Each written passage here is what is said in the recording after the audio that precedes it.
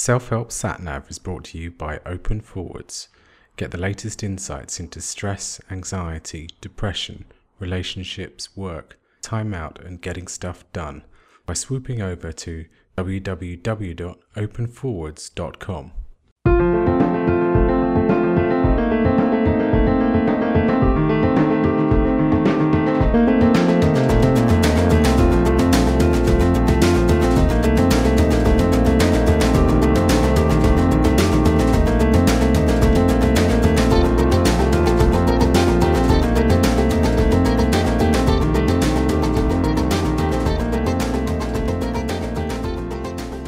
Hi and welcome to episode number 2 of Self-Help SatNav.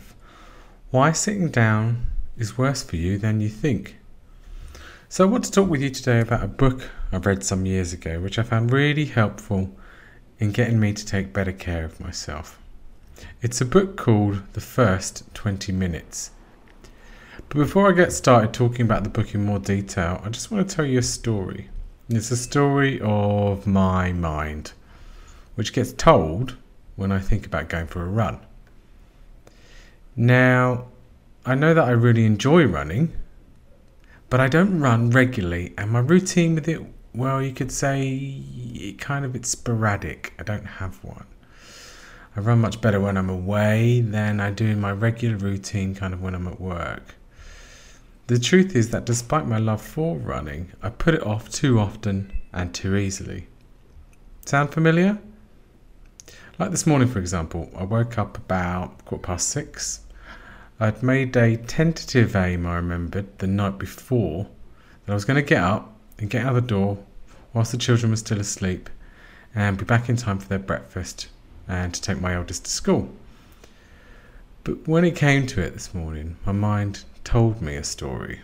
It told me I can't be bothered. It told me it's raining, so I won't enjoy it. It told me I'm too tired. And so, what do you think happened? Yep, you got it. I stayed in bed those few minutes longer, and by which time my window had gone. I let my mind choose for me. And as a result, now, as it approaches lunchtime, I regret not going.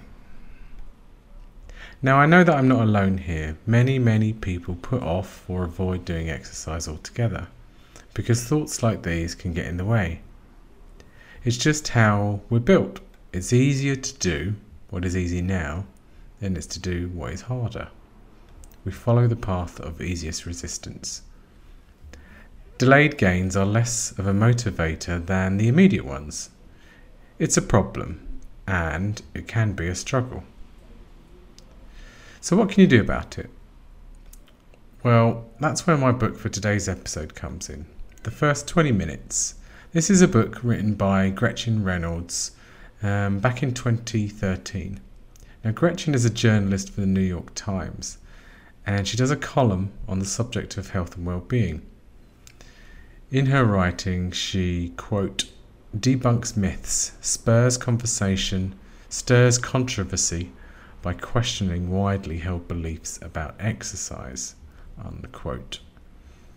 Her book, The First 20 Minutes, focuses on giving you information and lessons in the health benefits of exercise. And the stuff that she talks about was only previously available in academic or medical journals.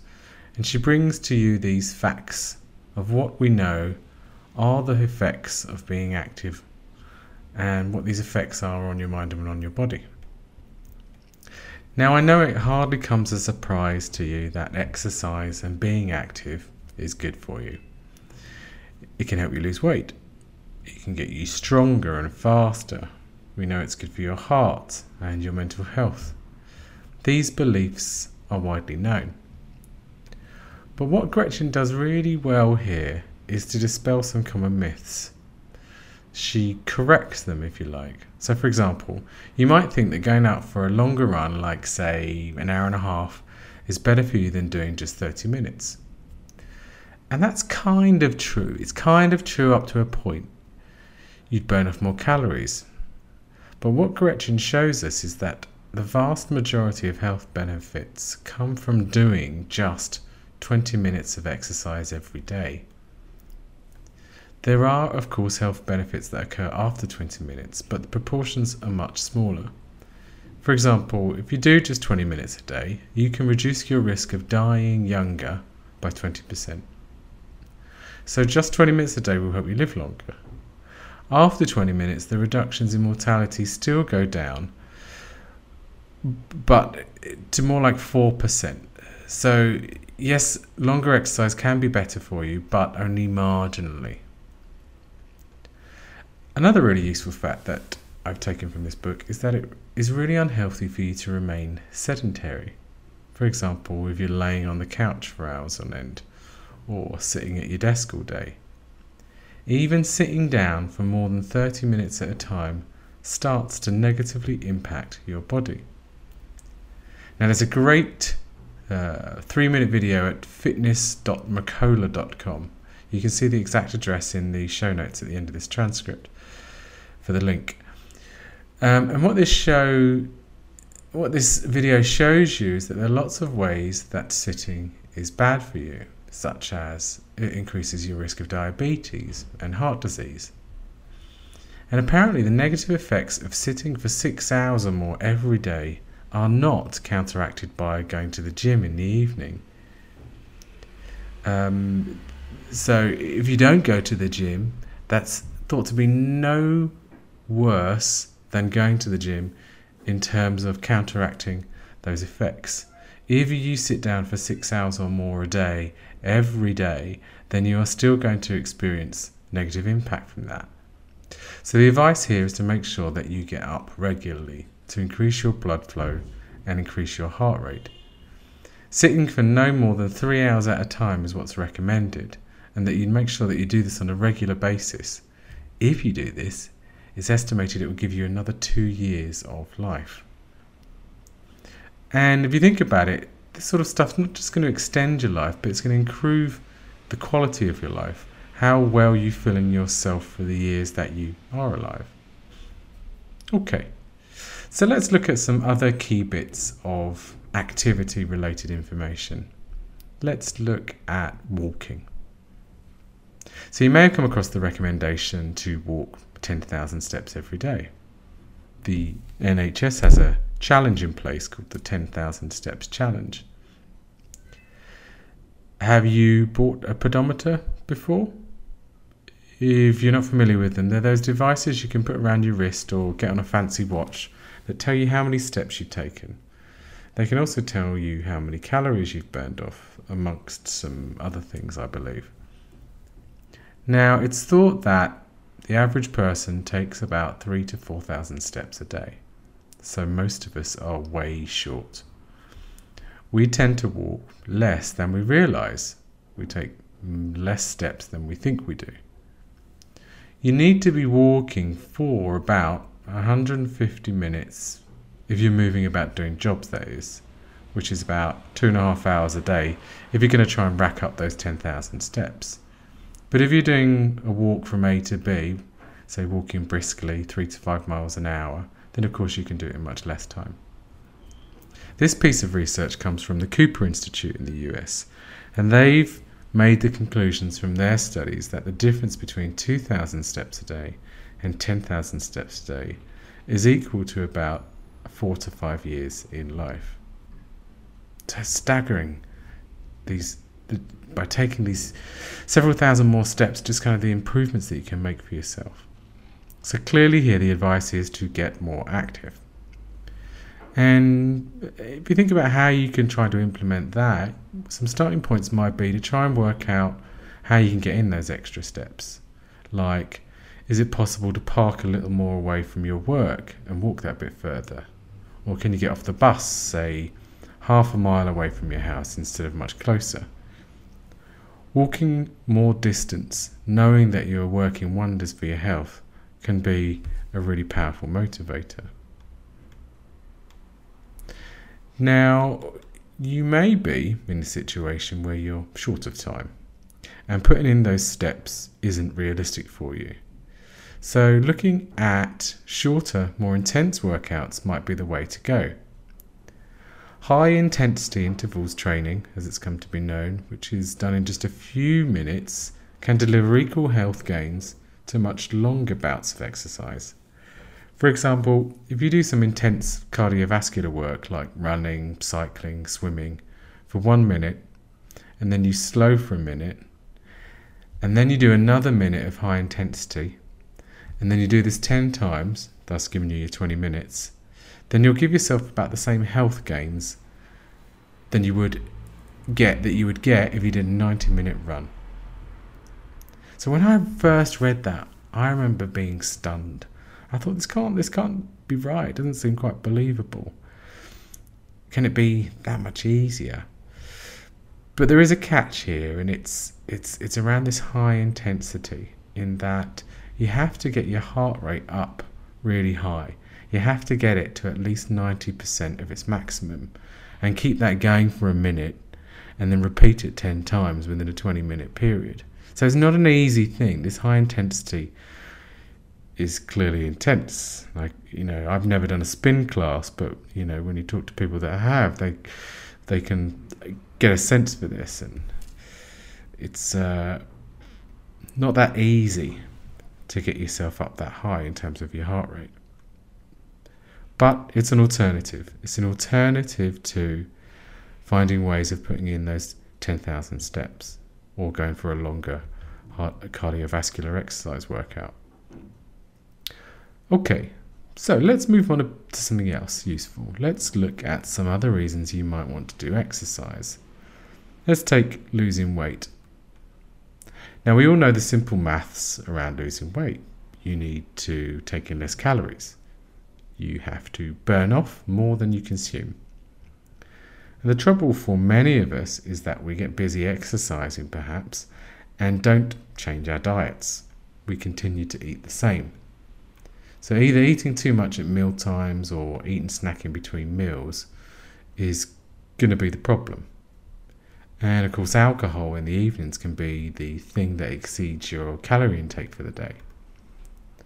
The message from the research is that eating less is how you lose weight. Doing exercise, like 20 minutes a day, can help you keep off the weight. But each day and over time, you need to set up a different pattern with your eating and build a sustainable exercise routine that helps you lose weight and keep it off. So, if you want to lose weight, change your diet. If you want to keep it off, get exercising. So let's look at something at the other end of the spectrum. Say the person who is very active, who's intent on giving themselves a six-pack. Maybe you spend a lot of time in the gym or doing sit-ups and your intent is to kind of strengthen those stomach muscles to give you that six-pack. Well, one of the things we know now that Gretchen talks about is those full-range sit-ups can be quite bad for your neck and for your back. They're not actually strengthening of it at all, but more likely to give you injury. And what she also says and points out is that there are absolutely no proven physical health advantages of having a six-pack. It's all about image. A much better indicator of health is to have a strong core. Now, your core is your lower back, your abdomen area. Exercises like crunches, side planks, they strengthen your core. And so too does yoga, of course, which I guess is one of the reasons it's become so popular for people. And finally, let's look at one more myth. One more myth in the area of stretching that Gretchen corrects us on, which is that apparently stretching before exercise doesn't help. It's not been proven that it reduces injury. The conclusions are open to some extent, but it's not been disproven categorically either, but it's more likely that warming up works much better. Warm-ups that focus on increasing your joint motion and body temperature work much better. So things like a simple jog and dynamic stretching as opposed to static stretching. Static stretching, just to be clear, is when you stretch out those leg muscles before playing a game, for example. Now, I used to do that before playing football, but I found that I might be more likely to strain a muscle in advance. Now what I do is I jog for a few minutes, warm up my body and my muscles, get my joints working more flexibly by doing gentle dynamic stretches. And a dynamic stretch is when you gently swing your leg back and forwards, gradually extending the muscles. So I'm going to take this moment here now to point out something called the 7 minutes workout. You can find a YouTube video on this at lifehack.org, and again you can find the precise link in the show notes transcript below this at the bottom of the page. But basically this 7-minute workout shows you 12 different exercises that work out your whole body, or they work out a part of your body in a separate exercise. And this can be a really powerful way of strengthening your body, strengthening your core, improving your health and well-being. Okay, so I've covered several different areas here that have been some of the key things that have stood out for me in reading the first 20 minutes. And so to sum this all up, number 1, being active is great for your body's health and for helping you to live longer. You only need to do 20 minutes a day of cardio workout. And number 2, you can focus on walking for 10,000 steps a day, and you can do shorter, high-intensity workouts. 3, doing smaller amounts like this and every day will help. And 4, one of the most important things here is to make sure you don't sit down for more than 3 hours at a time. Of course, there'll be times when you don't achieve this, but try to make it your routine rather than something that you do every now and then. Okay, so the messages in this book have really stayed with me.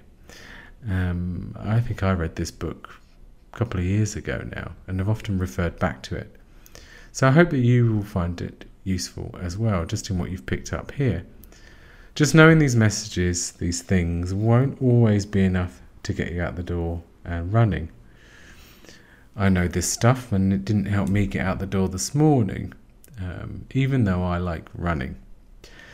There are other ways of helping yourself with this, which hopefully you come across in future episodes, or by having a look at 5 Daily Helpers, our course that you can take to help you take better care of yourself. And the other thing that we haven't spoken about today is around the benefits to well-being and the brain. Again, we'll have to look at that at some other time. But thanks for joining me today, and tune in next time for episode number 3, where I'll be talking with Joe Oliver about his book, Activate Your Life. Bye for now.